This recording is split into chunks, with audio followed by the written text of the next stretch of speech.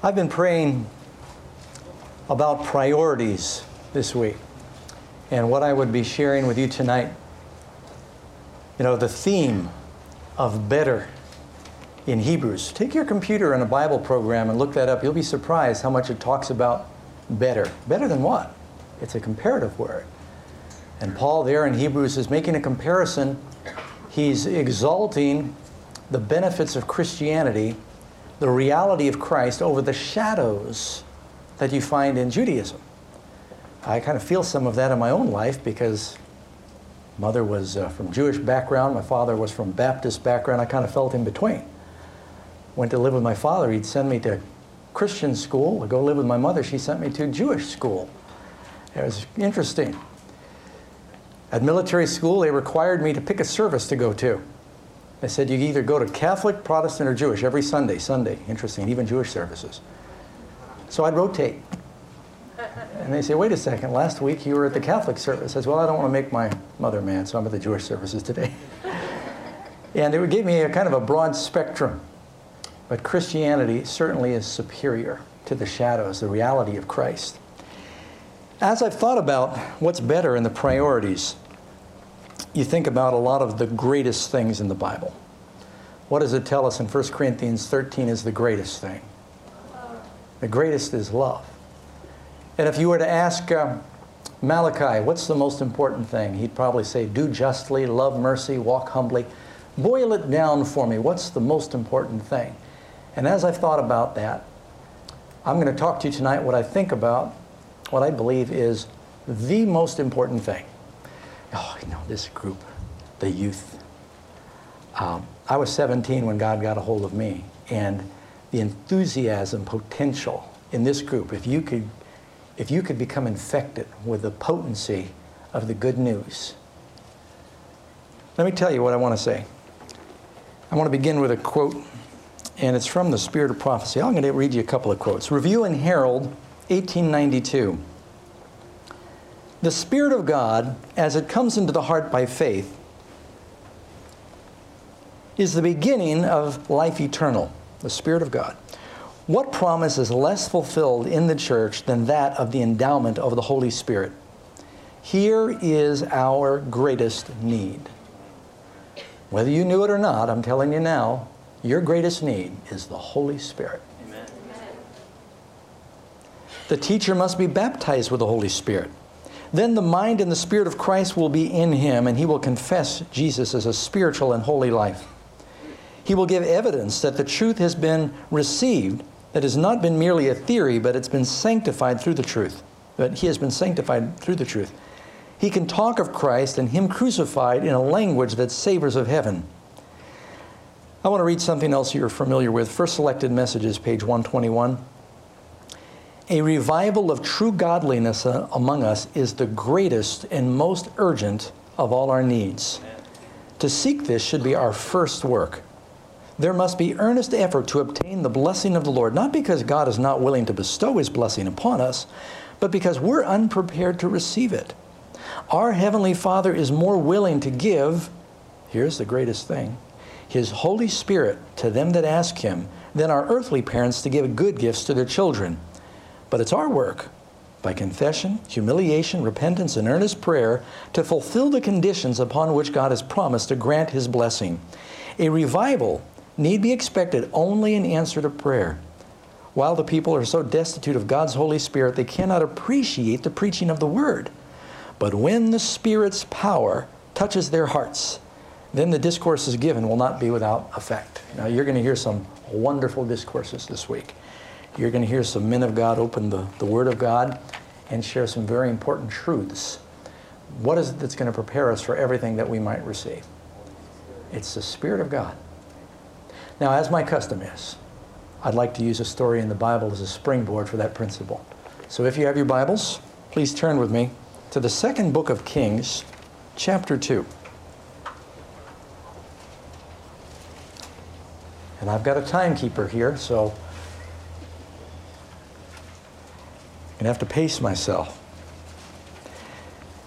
This is the story where Elijah is taken up into heaven. And Elisha is present for that experience. I think it's relevant for us for a couple of reasons. One is, before this is over, Elisha gets a double portion of Elijah's spirit. Another reason is it's talking about translation, and we're on the verge of that. We want to know, what does it mean to live a life that can be translated from this world to the next without death? Also, it's a picture of Christ, and you'll understand that as I go on. Verse 1. And it came to pass, 2 Kings chapter 2, verse 1, when the Lord was about to take Elijah up into heaven by a whirlwind, that Elijah went with Elisha from Gilgal. Elisha is the apprentice prophet of Elijah. Their names are similar, and I'll mess it up before we're done. You just watch. I'll get them mixed up. Elijah means my God is Jehovah. Elisha means my God is Savior. Very similar, but of course different individuals. Elisha was called by Elijah when Elijah came back from his Mount Sinai experience. And you remember Elijah placed his mantle on the shoulders of young Elisha, who must have been a wealthy son, because he was plowing among servants that had 11 other yoke of oxen. And in Bible times, if you had a yoke of oxen, you were middle class. If you had 12 of them, you were doing very well. That's like a John Deere tractor today. And he walked away from all of that to follow a poor prophet that had to live by a creek, was fed by birds and widows, to be the servant of that man. Then Elijah said to Elisha, "Stay here, please, for the Lord has sent me to Bethel." Bethel means the house of God. And Elisha said, "As the Lord lives and as your soul lives, I will not leave you." Now don't miss this. God is preparing to fill Elisha with a double portion of Elijah's spirit. How many of you would be content to have at least what Elijah had? I mean, I would never have the audacity to ask for twice of what Elijah had. But he's about to get twice. I'd like to know what the secret is. Wouldn't you? One secret is, he said, "I'm not staying here. I'm following you. Amen. Wherever you go, I'm going." And when Elisha, there I did it. When Elijah went to the house of God, Elisha went with him. The word Bethel means house of God. We need to be willing to follow our Lord when he goes to the house of God. If you miss the point, if you don't have enough faith to get you to church once a week, you probably don't have enough to get you to heaven. Was that too deep? "I will not leave you." So they went down to Bethel together. And the sons of the prophets who were with him at Bethel came to Elisha, and they said to him, "Do you know that the Lord will take away your master from over you today?" He said, "Yes, I know it. Hold your peace. Keep silent." Now they were saying, word is out through the prophets that God is going to take away Elijah to heaven. And he was going through the circuit of the schools of the prophets trying to encourage them before he ascended. Now Elijah in this story is something like Jesus. What did Jesus do before he ascended to heaven? After his resurrection, he spent 40 days meeting here and there with the apostles. For what purpose? To open the scriptures, to encourage them, because he was going to go up. And when he went up, he sent the Spirit, didn't he? You see the parallel here? The sons of the prophets were saying, "You're going to be the resident prophet when he ascends." And Elijah was saying, "As the Father has sent me, Elisha, so I'm sending you. I've trained you to complete the work of revival that I've started." As Jesus said, "As the Father sent me, so I send you." And in the same way that there were schools of the prophets back then, and Jesus had the apostles, I believe God wants to have schools of the prophets in the last days where people come together with a common love for the truth. And that's what we want this to be. WYC. That's what we want Weimar to be. Way more. A school of the prophets. Amen? And AFCO and the whole thing. And when they said he's going to be taken away, he said, "Hold your peace." Why did he say that? Was he happy that his boss was going to be gone? Or was he sorry? He was happy to serve Elijah. Matter of fact, one time when Elisha was being introduced to the king of Israel, that he said, "This is the one who poured water on the hands of Elijah." And he was content. What a menial job. He was content The same way Jesus poured water on the feet of the disciples, to be a servant. Do you love serving Jesus? In heaven, will you be pleased to be a Gibeonite, a gatekeeper? If I can just be there, watching the door, praise the Lord. People ask me questions. Oh, Doug, I don't know if I want to go to heaven if my pet's not going to be there. You know, I hope Jesus doesn't come before I get married, as though they'll be pining in heaven through eternity. Don't worry, friends, this is not it. I guarantee you will not be disappointed if you get there if you did not experience matrimony on earth first. So don't worry about that. Just get there, I promise you. And if I'm wrong, I'll apologize. You come up to me, okay? I'll be winking at you when you get there. Say, how you doing? Are you happy? Then Elijah said to him, Elisha, stay here now, for the Lord has sent me to Jericho. And he said, as your soul lives, and as the Lord lives, and as your soul lives, I will not leave you. So they came to Jericho together. The word Jericho, they're not sure. It's a very ancient word. It either means fragrance, I prefer to mean that, or it means moon. And I haven't found an answer. I prefer to think fragrance. Sometimes the Lord leaves us in fragrant places. He starts out in Gilgal, and that actually means circle. Sometimes the Lord leads us in circles. Wherever the Lord leads us, you stay with Him. And again, the sons of the prophets come out and say the same thing. Do you not know the Lord is going to take away your master from your head? He said, I know it. Hold your peace. Keep silent. And Elijah said to him, please stay here, for the Lord has sent me to Jordan. And he said, as the Lord lives, and as your soul lives, I will not leave you. So the two of them went on to Jordan together. Jordan means descending. As a matter of fact, it's the lowest river on the earth. It's a symbol for death. Jordan is a symbol for death, burial, and resurrection. How many hymns have you sung before? It talks about Jordan's billows and crossing the Jordan. It all talks about, it's symbolic of death. The hymn writers knew that. And sometimes the Lord leads us through the valley of the shadow, and we follow Him there too. We take up our cross and we follow Him to our crucifixion. And He said, wherever you go, I'm going to follow you. Amen? Amen. So they go on towards the Jordan together. And the sons of the prophets, verse 5, who were at Jericho, came to Elisha. I'm sorry, I missed a verse. And the men of the sons of the prophets went and stood facing them at a distance. Now the two of them stood by the Jordan, and Elijah took up his mantle and rolled it up, and he struck the water, and it was divided this way and that, so the two of them crossed over on dry ground. Now they're crossing over Jordan, but there's a problem. It's springtime, probably, because other times of the year you can get across it in the summer. I was disappointed when I went to Israel because I heard about the mighty Jordan. Became a Christian. I went to Israel and I expected to see something like the Missouri or the Mississippi. And you can throw a rock across it. Certain times of the year it's a series of stagnating pools. And you read about the Jordan River. So the fact that it was at flood stage implicates that it might even be the springtime, which is the time of year when Jesus was crucified. And 50 men of the sons of the prophets watched, and they come there, and what does Elijah do? He takes off this mantle. Now, if Elijah is a type of Christ, what would his robe represent? If the Jordan River is a symbol of death, how do you get across? What was it that made it possible for him to get across? It's Christ's robe that makes it possible for us to get across. The only earthly possession that Jesus left behind was a blood-stained robe. Isn't that right? Everything else was gambled away or torn up. They took his robe off, they whipped him, and they put it back on. It's bloodstained. What did Jacob's sons present to their father to cover their sin?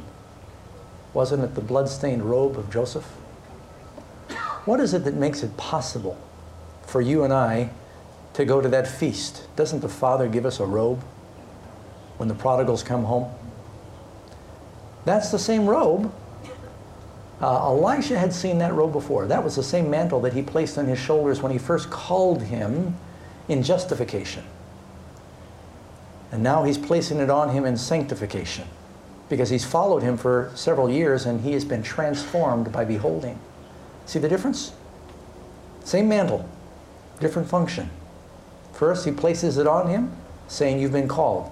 He begins to follow. We're justified. But when it's over, he owns the robe. Stay with me. I picture he rolls it up. Any of you ever get rat-tailed with a towel before? If you went to military school, you know what I'm talking about. And he, and the river just parts. And you notice they go over on dry ground. You know why it says that? He didn't go slogging through the mud and come up dirty on the other side. The fact that it says he went over on dry ground means he came up clean.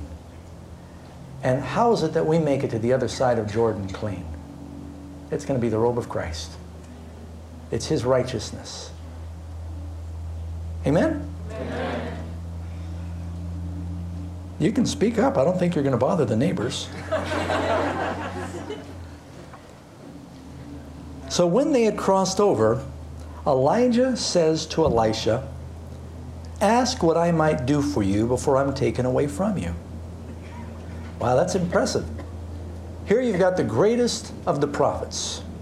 Who is it that appears to Jesus on the Mount of Transfiguration? Moses and Elijah. Old Testament closes with, remember the law of Moses? Behold, I send Elijah.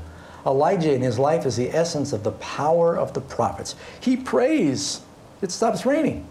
He prays and rain comes down. He prays and fire comes down. Matter of fact, 3 times he prays and fire comes down. He tells kings what to do. And then he says to you, I'm getting ready to go meet with the Lord. He's sending a limo of angels. Anything I can do for you before I leave? What would you ask for? Don't think now. Don't think small. Think about the best thing. And whatever it is you think about something better. You know, if I were to tell you the greatest of these is love, could there be something greater than that? Well, think about it. What is the fruit of the Spirit? Love, joy, peace. If you've got the Holy Spirit, then you've got love. But you're not going to have his love without the Holy Spirit. So what is, when you get right down to the root, is there something more valuable that you could ask for than the Holy Spirit? Every other good thing that you might consider that leads to the blessed hope begins with God in you. The most important thing, the greatest need, what did Solomon, what did he really pray for when he said, give me wisdom? Well, you read in Isaiah chapter 1, it is one of the gifts of the Spirit is wisdom. He was asking for the Holy Spirit. That's the last thing that Samson prayed for, isn't it? The Spirit of the Lord came upon him. That's where his strength came from. Every good and perfect gift that you could ask for is going to be summed up in the Holy Spirit. If you don't have the Holy Spirit, then you can't be prepared. Now, having said that, let me give you some encouragement. God's Spirit comes in different degrees. I believe everybody here has the Holy Spirit. Did Jesus have the Holy Spirit before his baptism? Well, that wasn't a difficult question. Can you imagine any time in Jesus' life he didn't have the Holy Spirit? But did the Holy Spirit anoint him in a special way at his baptism? Did the apostles have the Holy Spirit before Pentecost? Sure. Matter of fact, in the upper room, he breathed on them and said, receive ye the Holy Spirit, in the Gospel of John. But they received a special filling of the Holy Spirit at Pentecost.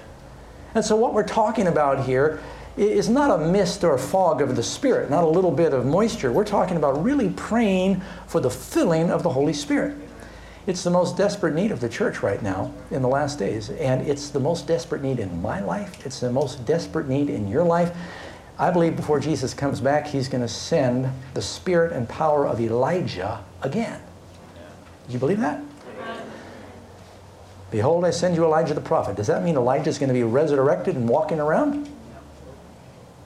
Somebody sent me a YouTube email of some nut in Russia who claims that he's Jesus, and he's got this whole following. And there are probably people out there, I've met folks that claim to be Elijah. And when the Bible said, I'll send you Elijah again, he wasn't talking about Elijah resurrected. That's why when they asked John the Baptist, are you Elijah? He said, no. Because they were asking John, are you Elijah resurrected? And they were asking the wrong question. But was John the Baptist Elijah in the Spirit? Yes. I'm not talking about reincarnation, but he had the spirit and power of Elijah. Who was the first one who had the spirit and power of Elijah? Elisha. So, you mean that Elisha did not register a trademark and get a patent on the Holy Spirit of Elijah? And not only did Elisha get it, but John the Baptist got it? Does that mean that you and I could get it? And I think we should. That's why this story is important. Because I think the Lord wants to baptize His people in the last days with the spirit and power of Elijah to do the work of Elijah and Elisha. And if Elisha needed a double portion in our day, we need a triple portion. Oh, Pastor Doug, let's not get carried away. Please tell me where in the Bible somebody asked for too much from God. I mean, Joshua says, I want the sun to stand still. And does the Lord say, come on, Joshua, let's not get carried away? Or is the Lord always pleased when we ask for big things? Matter of fact, I see that the Lord is displeased when we ask too little. When Elisha was an old man, filled with a double portion of Elijah's spirit, and the king of Israel came in to see him, and he said, take arrows and smite the ground. He smote the ground 3 times, and the man of God was wroth with him. He said, you should have smitten the ground 5 or 6 times. You didn't think big enough. You would have had 5 or 6 victories against the Assyrians. But now you're only going to have 3. And Jesus said, up till now, you've asked nothing in my name. Ask. He's infinitely more willing to give us His Spirit. We just read that to you in that opening quote. Than we are to ask. He is more willing to give you the Holy Spirit than an earthly father to give a hungry child food. And it's not like, my child might get hungry and I could be out of food. But if you need the Holy Spirit, you never need to worry that God's going to say the refrigerator's empty. He will always have it to give you. So the problem is not that He doesn't have it or that He doesn't want to give it. What is the problem? We're not asking. The problem isn't that people out there don't want to hear the gospel. The harvest is great. The laborers are few. What we need is a revival of a thirst for God. I like Elisha. Wherever you go, like Ruth, I will go. That's a great verse for a wedding. Where you go, I will go. Your people are my people. Your God is my God. God, do so to me and more also, if aught but death separate you and me. That's a pledge we can make to Jesus. I'm going to stick with you. I'm going to follow you wherever you go. That's what this is all about. We need the Holy Spirit. It's a power from within that is being wasted right now. I'm really interested in alternate energy. And I was interested in it before it was popular. Our house up in the hills was independently powered 20-something years ago. I forget. A couple of you, Don was at our house a couple weeks ago, Don, up in Covelo. We got all the comforts, right? Comes from the sun. I went to the big island of Hawaii years ago. And when I first drove around the island, I was just so amazed. There is no place on the planet that I know of that has more potential for natural power than Hawaii, the big island. You go over towards Kona, the sun shines all the time. Solar power galore. You go to Waimea, the wind blows all the time. Wind power. You can go down to the South Point and there's tidal power coming off the Pacific, uninterrupted exposure to Pacific currents and tides. You go to the volcanic part and you get a geothermal power. You go to Hilo, rains there, 300 inches a year, water power galore. And yet you'd be surprised how much of the island is powered by diesel. Stinking diesel. And they got all this potential for power. I think they're starting to turn things around there. They're doing more since I first came. In the church I see the same dynamic. I've never yet seen a project in a church abandoned for lack of the Holy Spirit. Sometimes proposals will come up on church boards. They'll say, we don't have enough money for that. We better wait, postpone, see if we can get the money. But a whole lot of projects come through churches that we just don't have the Spirit for. And we vote it through. And we might even go through with the program, and you wonder why it's not successful. It's because we go through all the motions using diesel. What I'm just saying right now is, I think, a very important point. You can be deceived into thinking you're using God's power when it's really human power. You might look at Hawaii and say, wow, what a natural dynamo, that whole island, and not know it's really being driven by diesel. We see all kinds of activity in the church, and it's just a lot of it is men's devising, and it's not the moving of the Spirit, which is what we need. Well, when that happens, all of the things we plan, and at Amazing Facts we're always thinking about, what's going to work, and marketing, and what will get people's attention, and how do we get people involved, and I know in my heart that a lot of times what we're doing is we're trying to make things happen, which is a substitute for the outpouring of the Spirit. Because when God's Spirit is poured out, I wonder, how did Peter do it without PowerPoint? How did the apostles preach to thousands without a PA system? And we've got a few hundred. How did they take the message to the then civilized world without printing presses? And the answer is one word. Well, it's two words. Holy Spirit. It's one thing. They were able to do it because they had the baptism of the Holy Spirit. Amen. We need the latter rain to fall upon us. And especially now, Satan has been honing his skills for thousands of years on how to distract and deceive men. The worldliness in the world is more worldly than it's ever been. That makes sense? And the church is obviously being influenced by it. I heard a pastor, Elder Frazee. No, it's actually Elder Brazee. Sorry, they sound the same. Floyd Brazee. Used to be ministerial director in North America. He explained one time at a camp meeting that what he had observed in his time as a minister, that it seems like the church is always content to have higher standards than the world. Just as long as we're higher than the world, we feel like we're okay. But the world's standards are continually going down.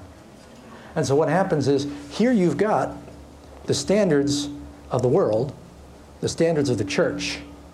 And then over time, as the standards of the world go down, and the church says, well, we're better than the world, that's all we got to worry about. What's happened is, eventually, we get to where our standards could even be lower than the standards of the world, and we're still patting ourselves on the back. Case in point, I used to go to public school in New York City. They're not exactly paragons of modesty.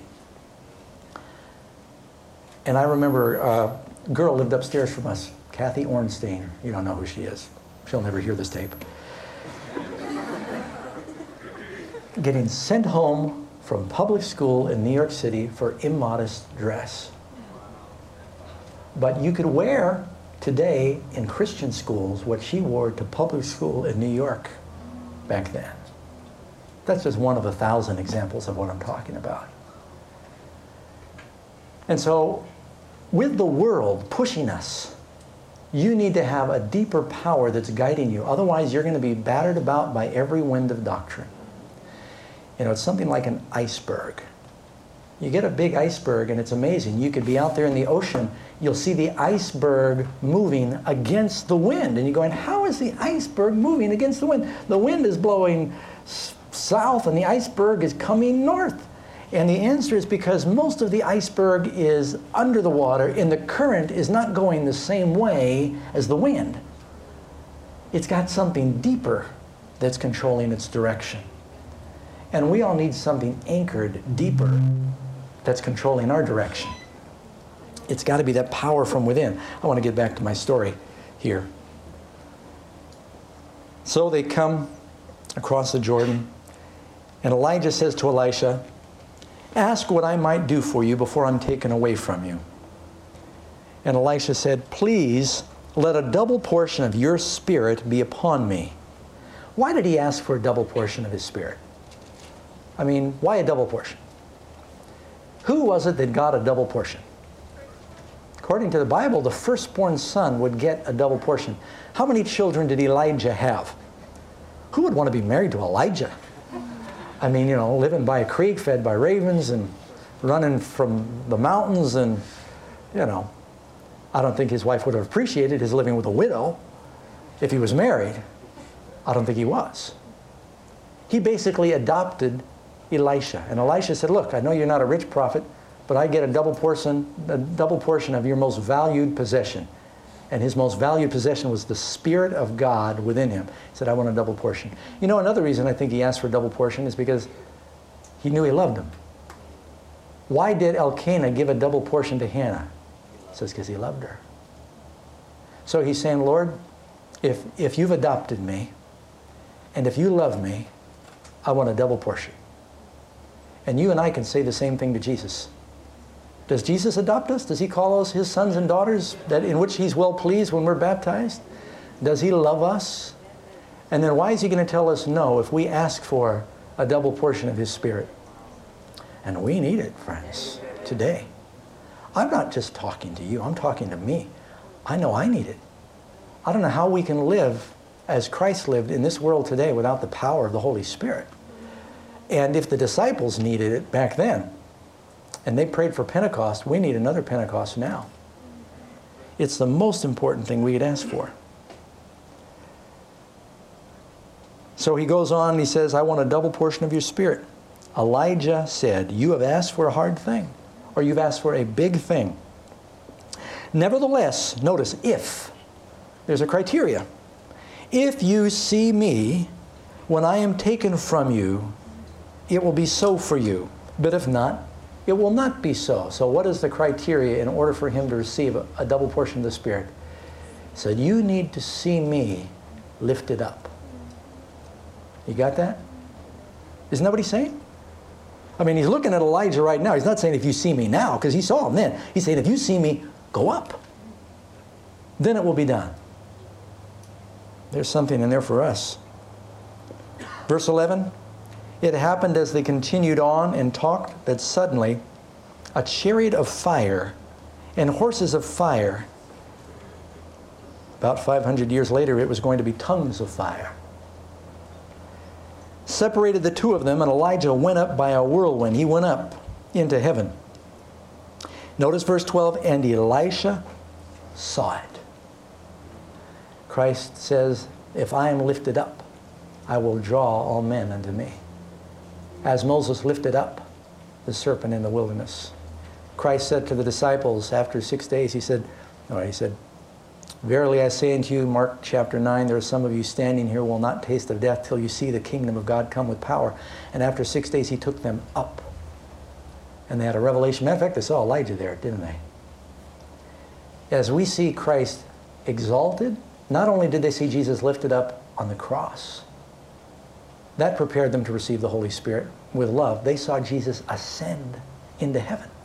And as he ascended, he blessed them and said, I am with you wherever you go. Go, teach all nations. Did that knowledge of seeing Christ ascend to the presence of the Father give them a better hope? Amen. Did they ever get discouraged from that point on, that he had forgotten them or forsaken them? Did they live the rest of their lives not worrying about what people think, but realizing that God was always watching? Not being concerned with what the world thought of them, but much more preoccupied with what God thought of them, because they saw Jesus go. He didn't just snap and disappear. They saw him go and they watched. And he said, I'm with you always. And they just always had this idea that he was with them wherever they went. It's a lot easier to live a spirit-filled life if you realize you're living in the sight of a holy God. I think we get into trouble when we forget that God's watching, like Jonah. Think we can run away. And God can, whither shall I flee from your presence? You can go to the digestive system of a sea monster at the bottom of the mountains. He's there, right? He's watching you wherever you go. And I'm glad I mentioned that, because I think there might be some Jonahs here. God's calling you and you're running. And he wants you to dedicate your life to ministry. And Elisha saw it. And he cried out and said, my father, the chariot of Israel and its horsemen. Boy, was that ever true. The power of Israel was not in its army. The power of Israel was in God's Spirit. It didn't matter if they had an army. If you got one Samson with the Spirit of God, he took on a whole army. Isn't that right?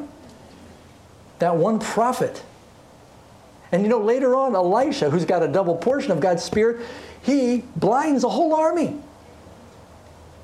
And he leads them into the city of Samaria.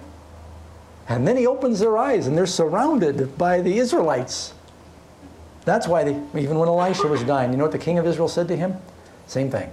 Same thing Elisha said to Elijah, the king of Israel said to Elisha when he was dying. He said, my father, the chariot of Israel and the horsemen thereof. Because the power of God's people was in the relationship with the Lord through the prophet.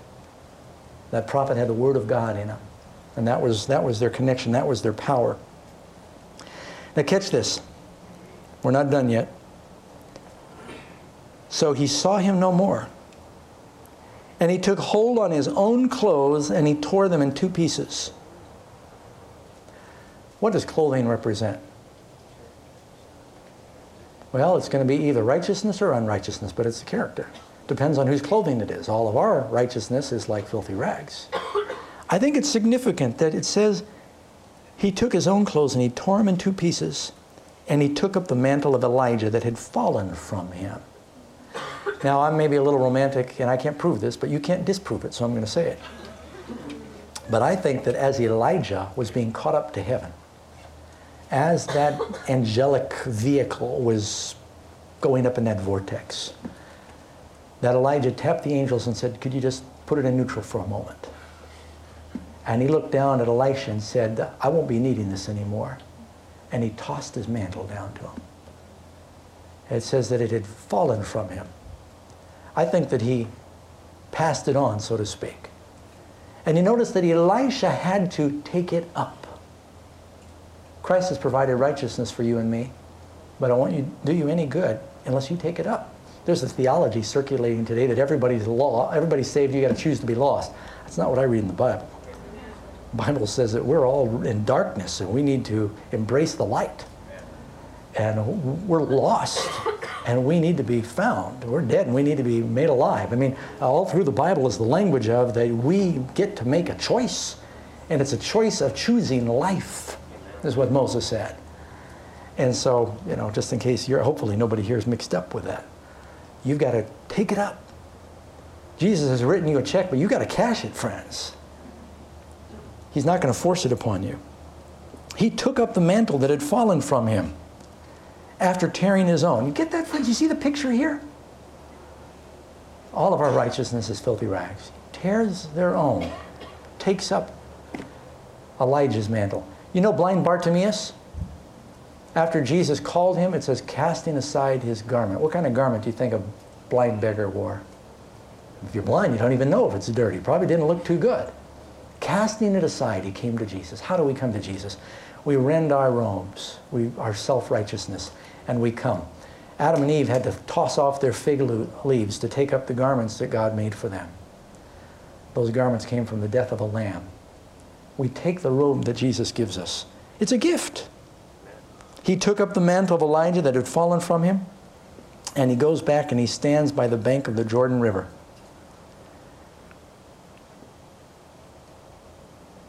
And he says, where is the Lord God of Elijah?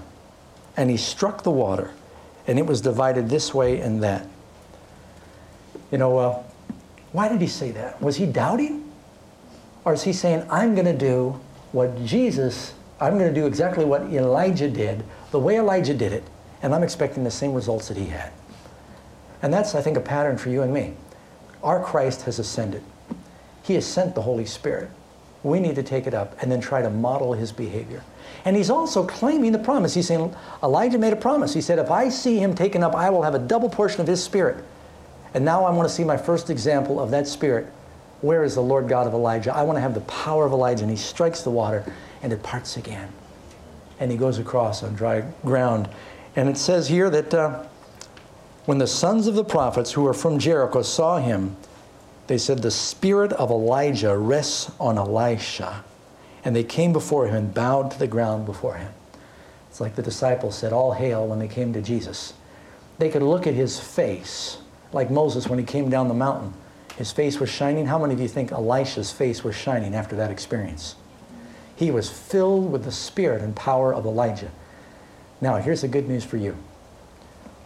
What you're hearing right now is the Word of God. It's not me. This is the Bible I'm reading you.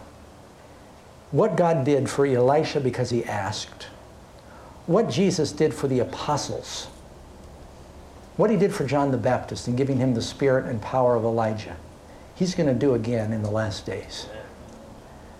The disciples were on their knees, putting away their differences when God poured out the Holy Spirit, humbling themselves, and he sent the power. The children of Israel, when they fell down there when Elijah was on Mount Carmel, they said, the Lord, He is God, the Lord, He is God. They were gathered together, and God sent the rain. I think it's going to be in a meeting just like this kind of meeting when God sends the Holy Spirit. And what we need to do is ask Him. He's infinitely more willing to give it than we are to ask for it.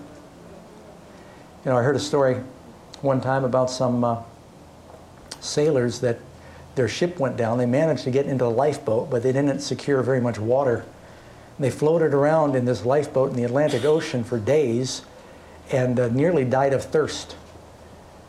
Just sunburnt and miserable. And after several days of floating around, a rescuing vessel came by. And the first thing they said when they were being brought ashore or brought on board to the rescuing vessel is, water, water, water.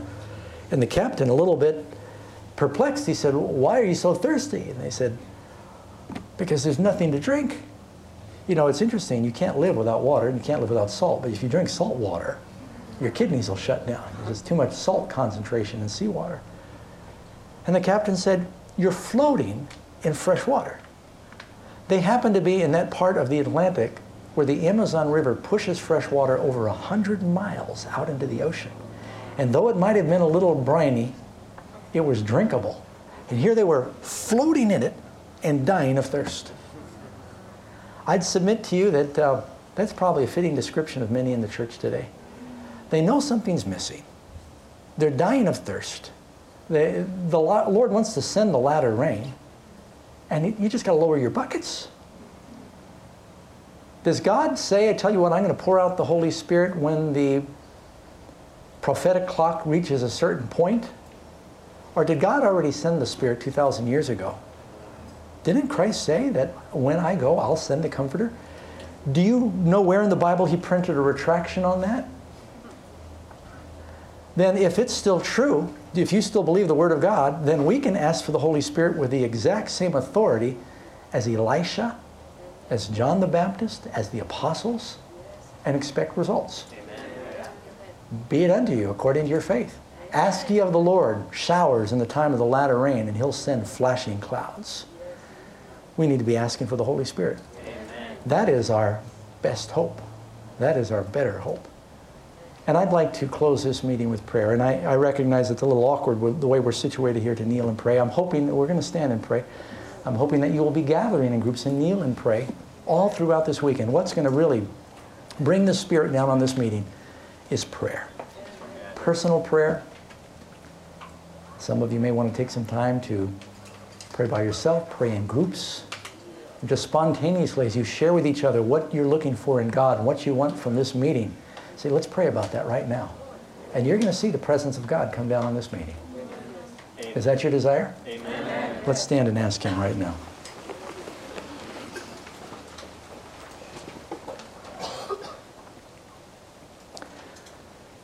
Lord, this is the better hope.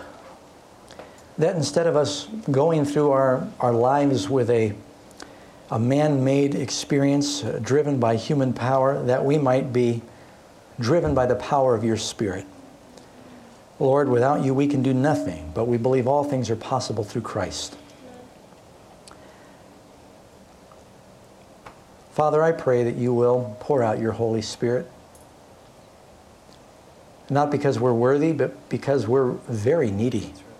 It's our greatest need. We look in the world around us and we see so much evidence, more than ever. Everything from the rattling of swords with World War III and the economy and the worldliness and the immorality. We see the days of Lot and Noah all rolled into one, and we know Jesus is coming soon. And Lord, we should have been praying a lot sooner, a lot more for the gift of the Spirit, but we're praying now. Please send your Spirit. Forgive our sins. we want to humble ourselves before you and ask you, Lord, to cover us with Jesus' blood. We're choosing to take up that robe that he left in this world to cover the sins of the world, his righteousness. And not only are we praying for justification, Lord, that we can come to you just like we are, but we're praying for sanctification, that you can give us power to be holy, that there can be that deeper power that will lead us. Lord, I pray that you'll be with each person in a special way. Be with those who are to speak and to lead out in this event. Fill them with your Spirit, that they might communicate a double portion of the Holy Spirit. And as we open the Word, we pray that a baptism of the Spirit will come upon us. Bless us, Lord. We're not coming asking that we have anything to plead other than our great need. And we're asking in the great name of your Son, Jesus. Amen.